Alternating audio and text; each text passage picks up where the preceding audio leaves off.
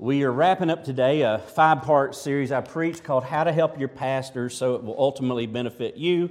And again, that comes from this verse that's in your bulletin. This is where that scripture comes that teaches this.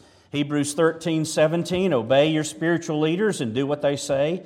Their work is to watch over your souls, and they are accountable to God.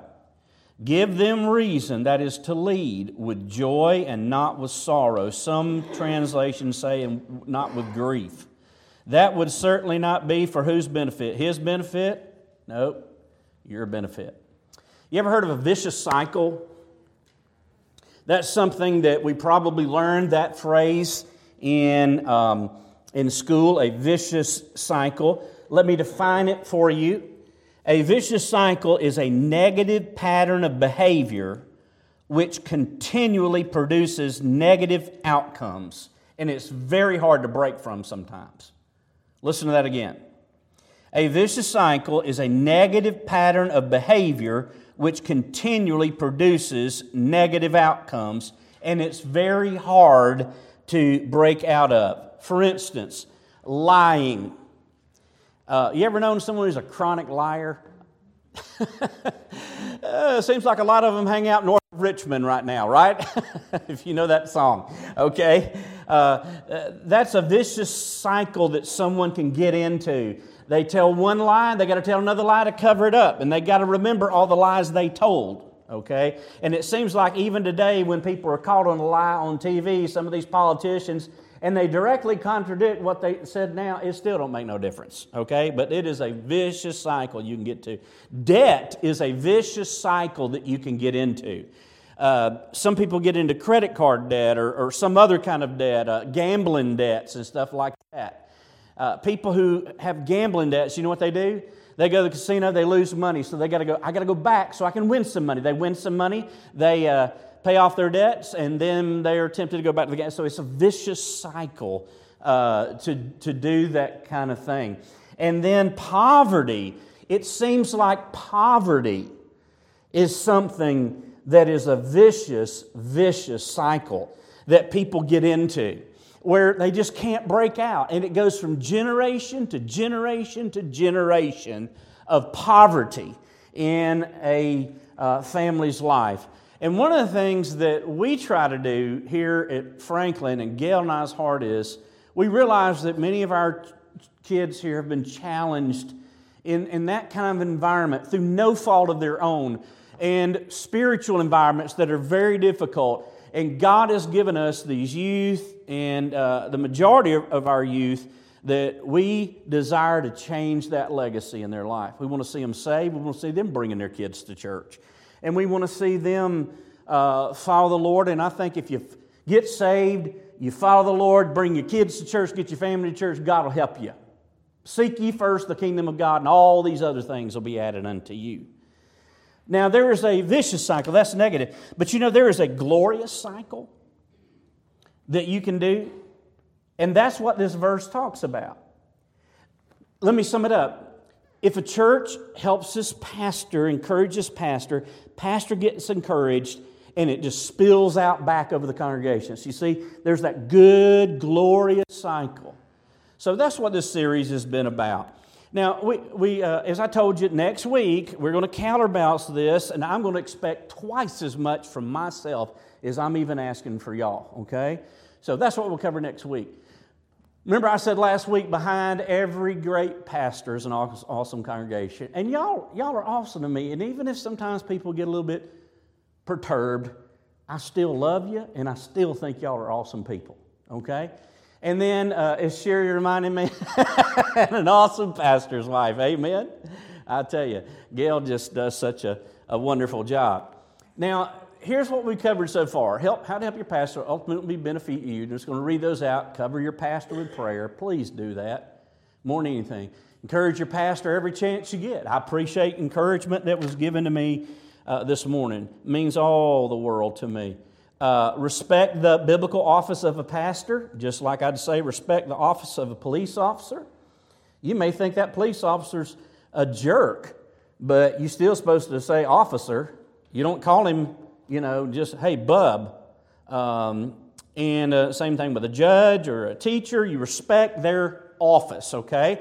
And then here's where I want to pick up today, and these last will cruise by pretty quick. The first one is give your pastor freedom to lead. It doesn't say give your pastor freedom to be a dictator.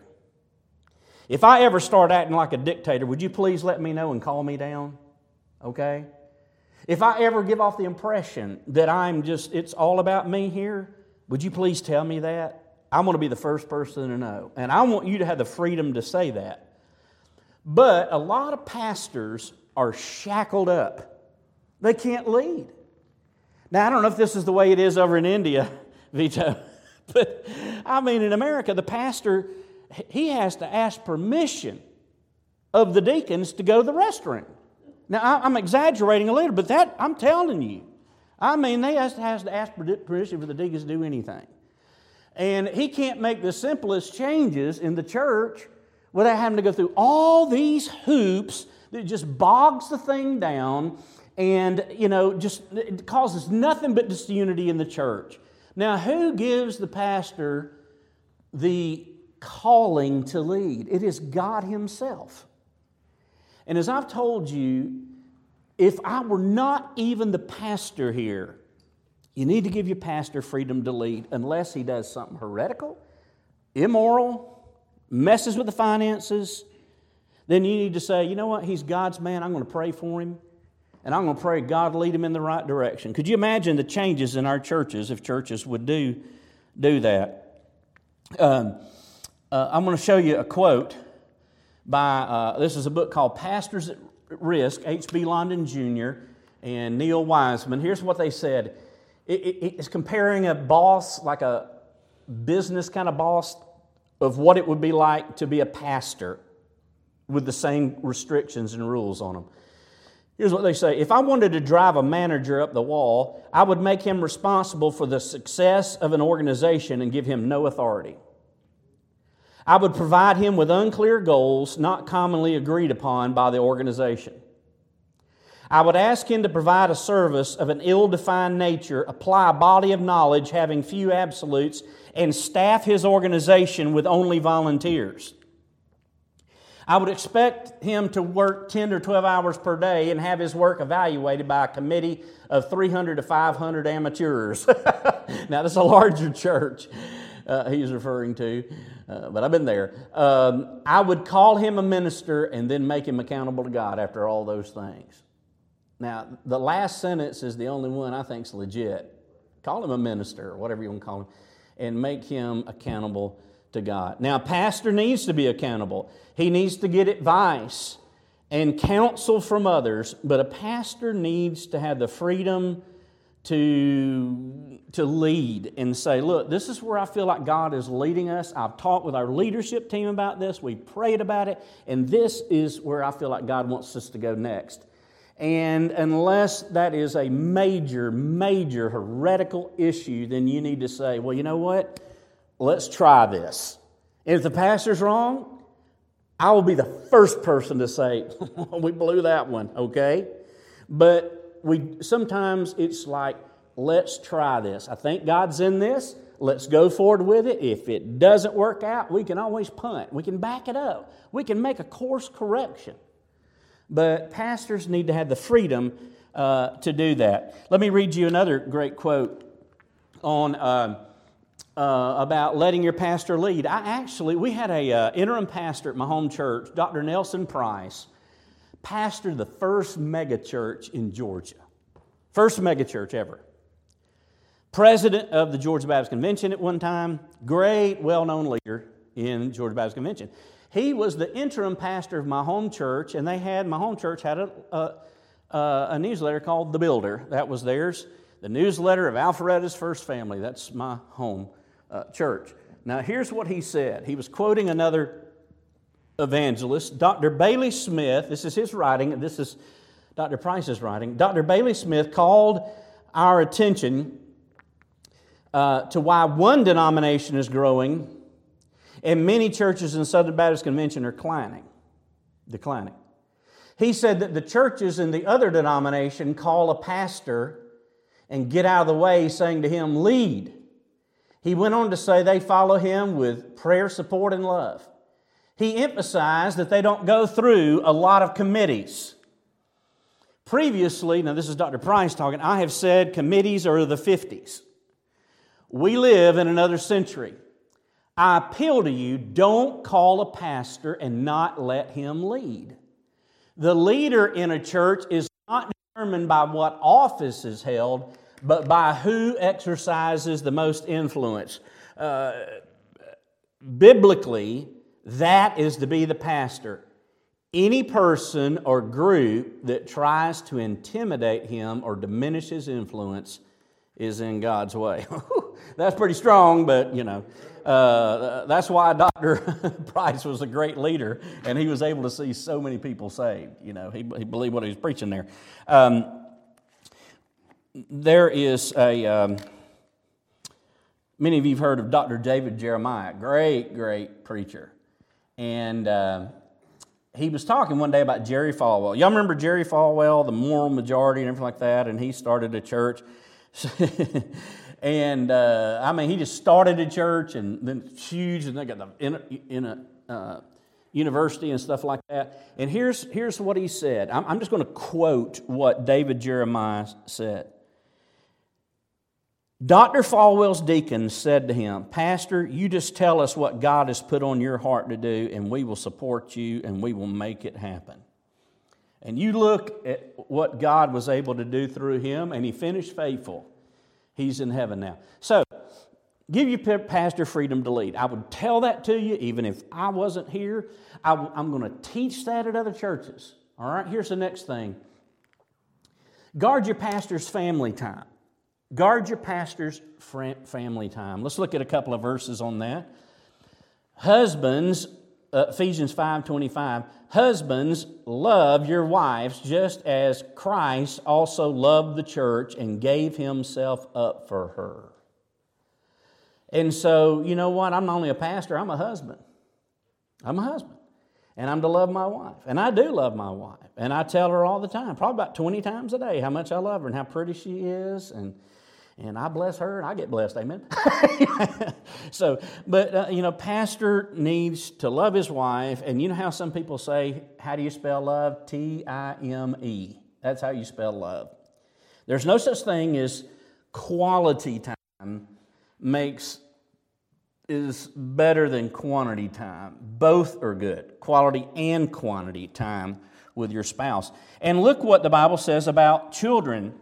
Malachi 4:6, and I'll give you the context. He, Elijah, will turn the hearts of their fathers to their children. The fathers will become children-focused. And the hearts of the children to their fathers. Once the father really invests in their children and feels loved by the father, then the children, their heart turns to the father. And that's a good, glorious cycle. There's nothing that'll melt hearts like love. There's no more powerful force on this earth than loving God and loving other people. That's what Jesus said. Now, when I was in seminary, when we had great preachers and we would ask them during Q&A, what's your greatest regret? Every time these great preachers would say, and they would many times start weeping, I didn't spend enough time with my family. And they would start crying. I didn't spend enough time with my kids when they were little. And they would weep and cry. They could never, ever, ever get that back. I made a determination after I heard that in seminary, I'm not going to make that mistake. I'm going to guard my family time. And if I have to say no to a lot of things that the church expects of me and they criticize me to the nth degree, I'm not going to sacrifice in this area. And so, my son will tell you to this day, he's 27, and he will thank me this day for how I spent time with him. I'd take that any day. If a church fired me every year, I'd take that. I remember these days. Saturday mornings, that was our time together. Taking him to ride the carousel. swimming in the pool. Ignore my chest right there. It was starting to sag a little bit. Taking him to the beach. And he was a surfer dude there. That was his first time to the beach. Wrestling with him on the floor. Playing cowboys and Indians. Taking him fishing. Taking him to the ball games. And taking him to University of Georgia games with his granddad that he'll never forget about. You cannot recoup those times. You can never get them back. And most pastors, listen, they are driven by the fear of man. They're driven by how much the congregation expects of them. And so they can't put up with the criticism of the expectations.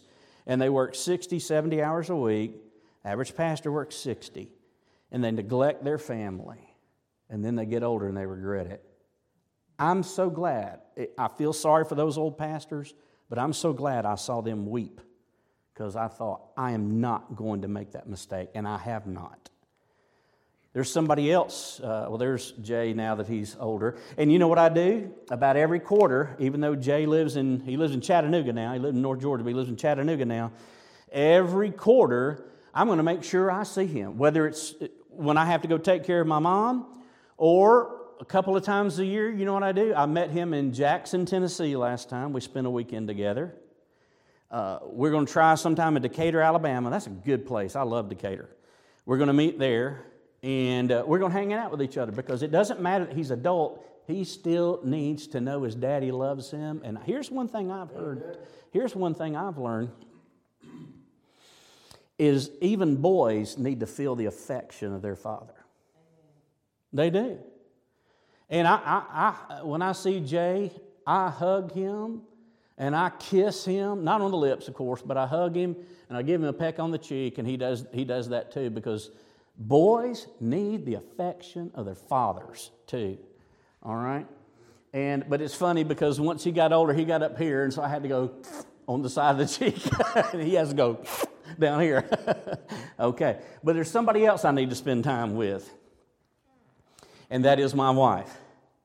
This is a picture of when Gail and I went and ate at JoJo's. Is that the name of that place? The catfish place. And, boy, we had a good time. Yesterday, we had to do this. Let's see here.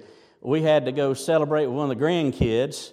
And we left at 12 o'clock and got back about 8 o'clock last night. That was a long day, and that's hard, because you feel like you're wasted as a pastor after you do that. But you know what? We need to spend time with them. One of them's missing there. She went to the restroom, and that picture, we had no idea she was missing. That's little Evelyn, the little curly-headed funny one, okay? But that's the grandkids. All right. But I need time to do that. And y'all are good at this, okay? This is not a big issue with y'all, but I have been places where they get mad if I don't come to their Sunday school party. They get mad if I'm not at every surgery, and this is when I had to go to 2 or 3 surgeries a week sometimes, and I would miss somebody who had to have their toenail removed. And you could make 1,000 visits right, but if you miss one visit, the whole church hears about it. They don't hear about the 1,000 you did right. They hear about the one you didn't do right. And so, again, y'all are good with that, and my pastoral care load here is like almost, I'm going to say it's almost nothing, because we do a whole lot more counseling and dealing with stuff than we do hospital visits. But you get the idea. Guard your pastor's family time. And, of course, I even need time to deal with this thing right here. Psycho Kitty. And even though she apparently does not want my attention, I still act out of agape love. I choose to love her, even though she reciprocates none in return but scowls on her face, okay? I enjoy her, even though she hates me, okay? All right, now, let me give you a few things churches can do to guard a pastor's family time. Let the pastor have a true day off. Now, if there's an emergency, obviously, I want you to call me. If you feel like something's extremely urgent, I want you to call me. But a lot of things can wait. A lot of things can wait. So I work Sundays. This is Super Bowl. Every Sunday is Super Bowl for me. It's my main day.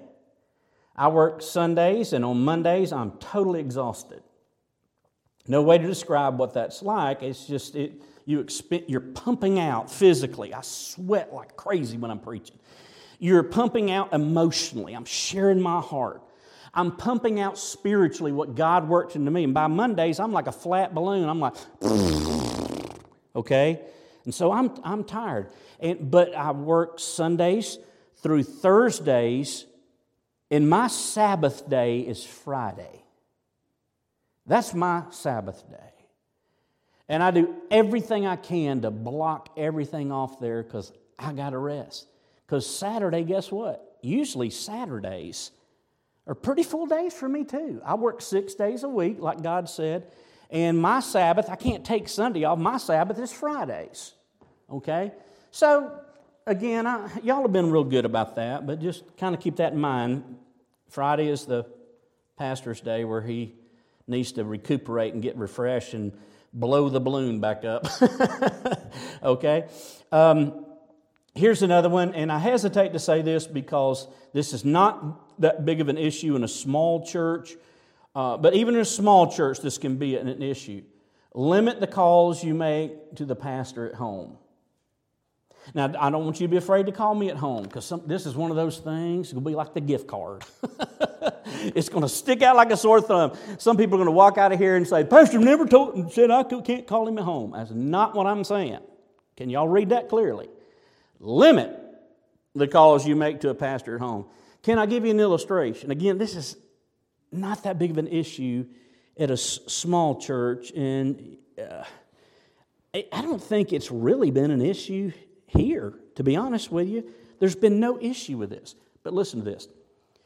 I have been on my day off, which is a Friday, not here, and I've had people call me on Friday night and say, hey, Pastor, can you make an announcement on Sunday about Missions Day? And I'm like, are you kidding me? Could you not have waited when it wasn't my day off? You can wait. Write yourself a note. I need to talk to the pastor about an announcement on Missions Day. But that's the kind of crazy things that happen to a lot of pastors. Especially once the church gets to be about 100, you're going to face that issue as a pastor. And here's the good thing. You know, I wrote this sermon 20 years ago. This whole sermon, I wrote this 20 years ago. I told you that. Preached it at a revival. Back in that day, this was 2000. This is 23 years ago when I preached this message at a revival. Back in that day, nobody had cell phones hardly yet. And texting was not even heard of. And the good thing today is, if you need to say, hey, will you make this announcement? Just shoot me a text. And I can answer you back in 5 seconds. You see? So we live in a good day like that. And if my 90-year-old mother can send me text and respond to my text, then anybody here can learn how to do that. And I try to do that with everybody. It sounds funny, I rarely call anybody because most of the time I just need quick information, so I send you a text, okay? So that's a good way to handle it. But listen, I want you to feel free, is everybody listening, to call me and not be ashamed to call me. But just don't overuse that privilege. Does everybody understand what I'm saying? Does everybody hear my heart? Is anybody going to misquote me? Okay, then don't. All right, number 3. Realize that just like everybody else, a pastor needs a season of refreshment. Pastor needs to take a vacation. All right. Dr. Adrian Rogers said this: the pastor who is available all the time won't be much. The pastor who is available all the time won't be worth much when he gets to you. Okay? Now, here's another thing. Guard your pastor's time. Respect your pastor's convictions. Now, I'm talking about mainly issues that are debatable about how to handle certain ethical issues or something. You see, there are certain people I will perform the ceremony, and there are certain people I will not perform the marriage for. And you may say, you're an idiot. Well, you know what? I got to answer to God for that. Those are debatable issues. There are some people some pastors are very, very limited to who they will marry. Other pastors are all the way open. And I'm probably about like that, okay? Probably about 2/3 more open than some of those really strict pastors. But there's a third of the time where I'm going to say, I can't marry that person. I can't marry them. And whatever I feel like the Lord's leading me to do, whether you agree with it or not, you just have to say, you know what? Pastor's accountable to God for that. When I was a youth pastor, there was an older fella, and somehow this came up, and we were talking about eating at restaurants like Chili's, or back then there was Applebee's and stuff like that. And although these were family restaurants, they had a little bar section. And they served the beer and the liquor over here, and then you had this whole other 2/3 area where you and your family can eat. And he said, man, I have a conviction about that. I ain't never going to go in there and, into a restaurant like that. I just have a conviction about that. You know what? I respect his conviction. But just because I'm okay with going to Chili's or Colton's or any place else that may serve liquor or beer, just because I'm okay with that, then you need to respect somebody, not just my conviction, but I'm going to answer to God about that. Now here's another one. Now, oh gosh.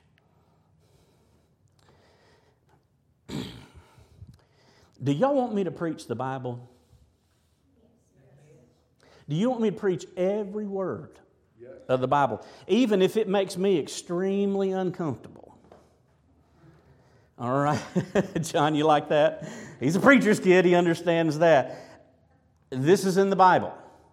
Provide for your pastor as generously as possible.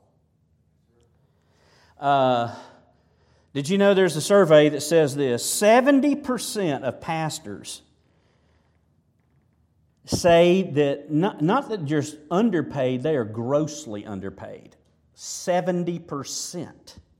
That's the vast majority of pastors. Let me stop there.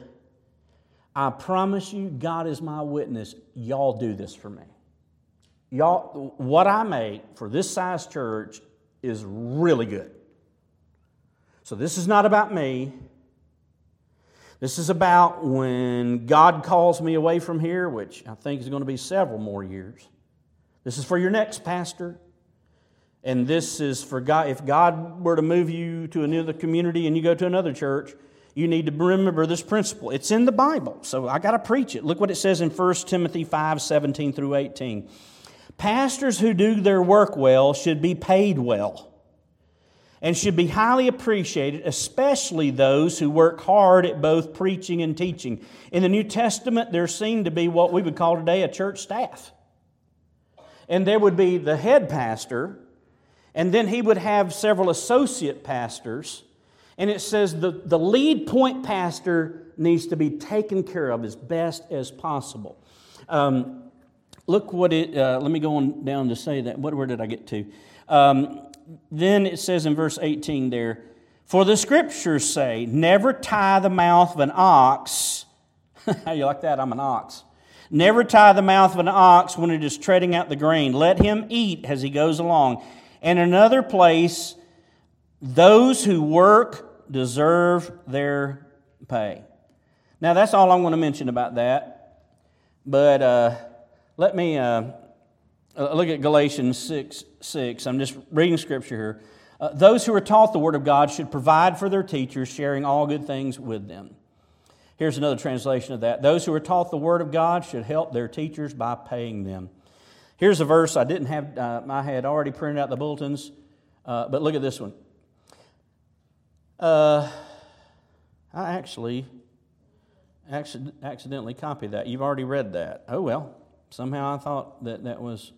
What this verse is teaching right here especially is teaching, don't be stingy. If a pastor can barely make ends meet, you know what? He gets discouraged. He feels that the church doesn't appreciate him, and you're not going to have a good pastor who's like, his morale is always down. And boy, I know a lot of pastors who even cry about this. We just can't make ends meet. You don't enter the ministry to get rich, but it is the church's responsibility to take care of the man of God. Here's the way that I've handled that. When I've gone to churches and they start negotiating salaries, here's what I say. Today we have tools that will tell you what the average salary is for a pastor of that size church with that budget. And I don't want to be paid above average, and I don't want to be paid below average. Would you just pay me the average amount for a church this size? I think that is as fair as can be. And y'all pay me really for this size church now, because we kind of went through ups and downs. Y'all pay me really, really good. So this is not an issue here. Now here's the last thing, and I'll be done here. Give me 5 more minutes. Realize a pastor's human limitations. Look at what it says in 1 Corinthians 15:10. But by the grace of God, Paul said, I am what I am. In other words, God made me like I am, and I just got to be satisfied with who I am, with my strengths and my weaknesses. By the grace of God, I am what I am. Let me show you this about expecting more than a human can do. Tom Rainer, who led Lifeway, that was kind of our publishing arm of Southern Baptist Convention. He used to be a pastor. He decided to survey 12 of his deacons when he was pastoring at his church. And here's what he said. I listed several congregational responsibilities and asked them to share the minimum keyword, amount of time I should average in each area each week. I listed about 20 areas, but they were free to add any other responsibilities to the blank lines. I'm not sure exactly what I was anticipating. I just know I was shocked when I tallied the results. In order to meet those 12 deacons' minimum expectations, I had to fulfill the following responsibilities each week. So see, other deacons didn't know what each other was answering, and this was averages. Not everyone expected this, but there were some expected more. So here's the averages. Look at this. This is nuts.